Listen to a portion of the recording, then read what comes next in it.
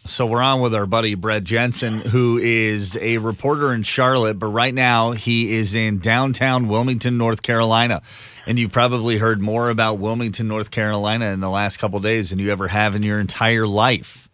So, Brett, you're dealing with these storms. How do you feel knowing that you're living in a place for a couple days that people have been told by the police you need to be out of? You know, it's when I got into town Wednesday night, the first thing that struck me was how many people didn't leave town.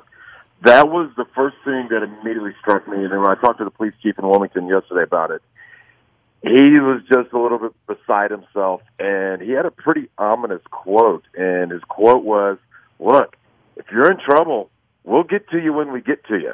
Wow. Because there's no guarantee we can get to you at any time soon. And most people don't realize this, but once the gusts get to 60 miles an hour, which is not even a hurricane force, so you got to be up to 80.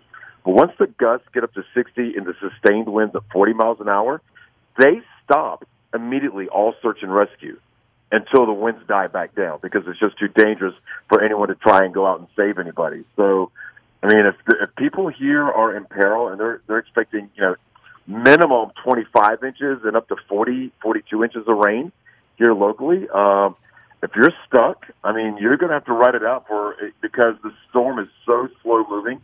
It's only moving at, say, 5 miles an hour as opposed to the usual 15 or 20 miles an hour.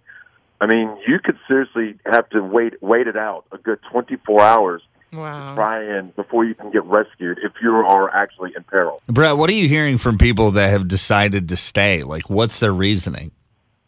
Well, a lot of the people are like, well, we've been through hurricanes before, and it's only going to be a Category 2. So they're downplaying it. Yeah, and the problem is it's the rain that kills people. The wind does it. The wind very rarely kills people. Whether it's Houston last year or Katrina with New Orleans, rarely it's the wind. It's always the storm surge, and it's always the flooding. We are going to continue our conversation with our buddy Brett Jensen, who is a reporter in Charlotte, North Carolina, but he's living in Wilmington, North Carolina, while Hurricane Florence comes to town. And by the way, landfall has not happened yet. Think about this. This giant hurricane that we're seeing is moving at 6 miles an hour.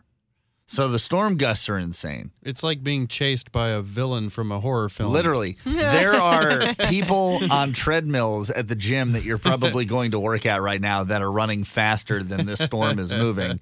But that can be really, really awful. So we'll have Brett, and we'll have him on several times this morning.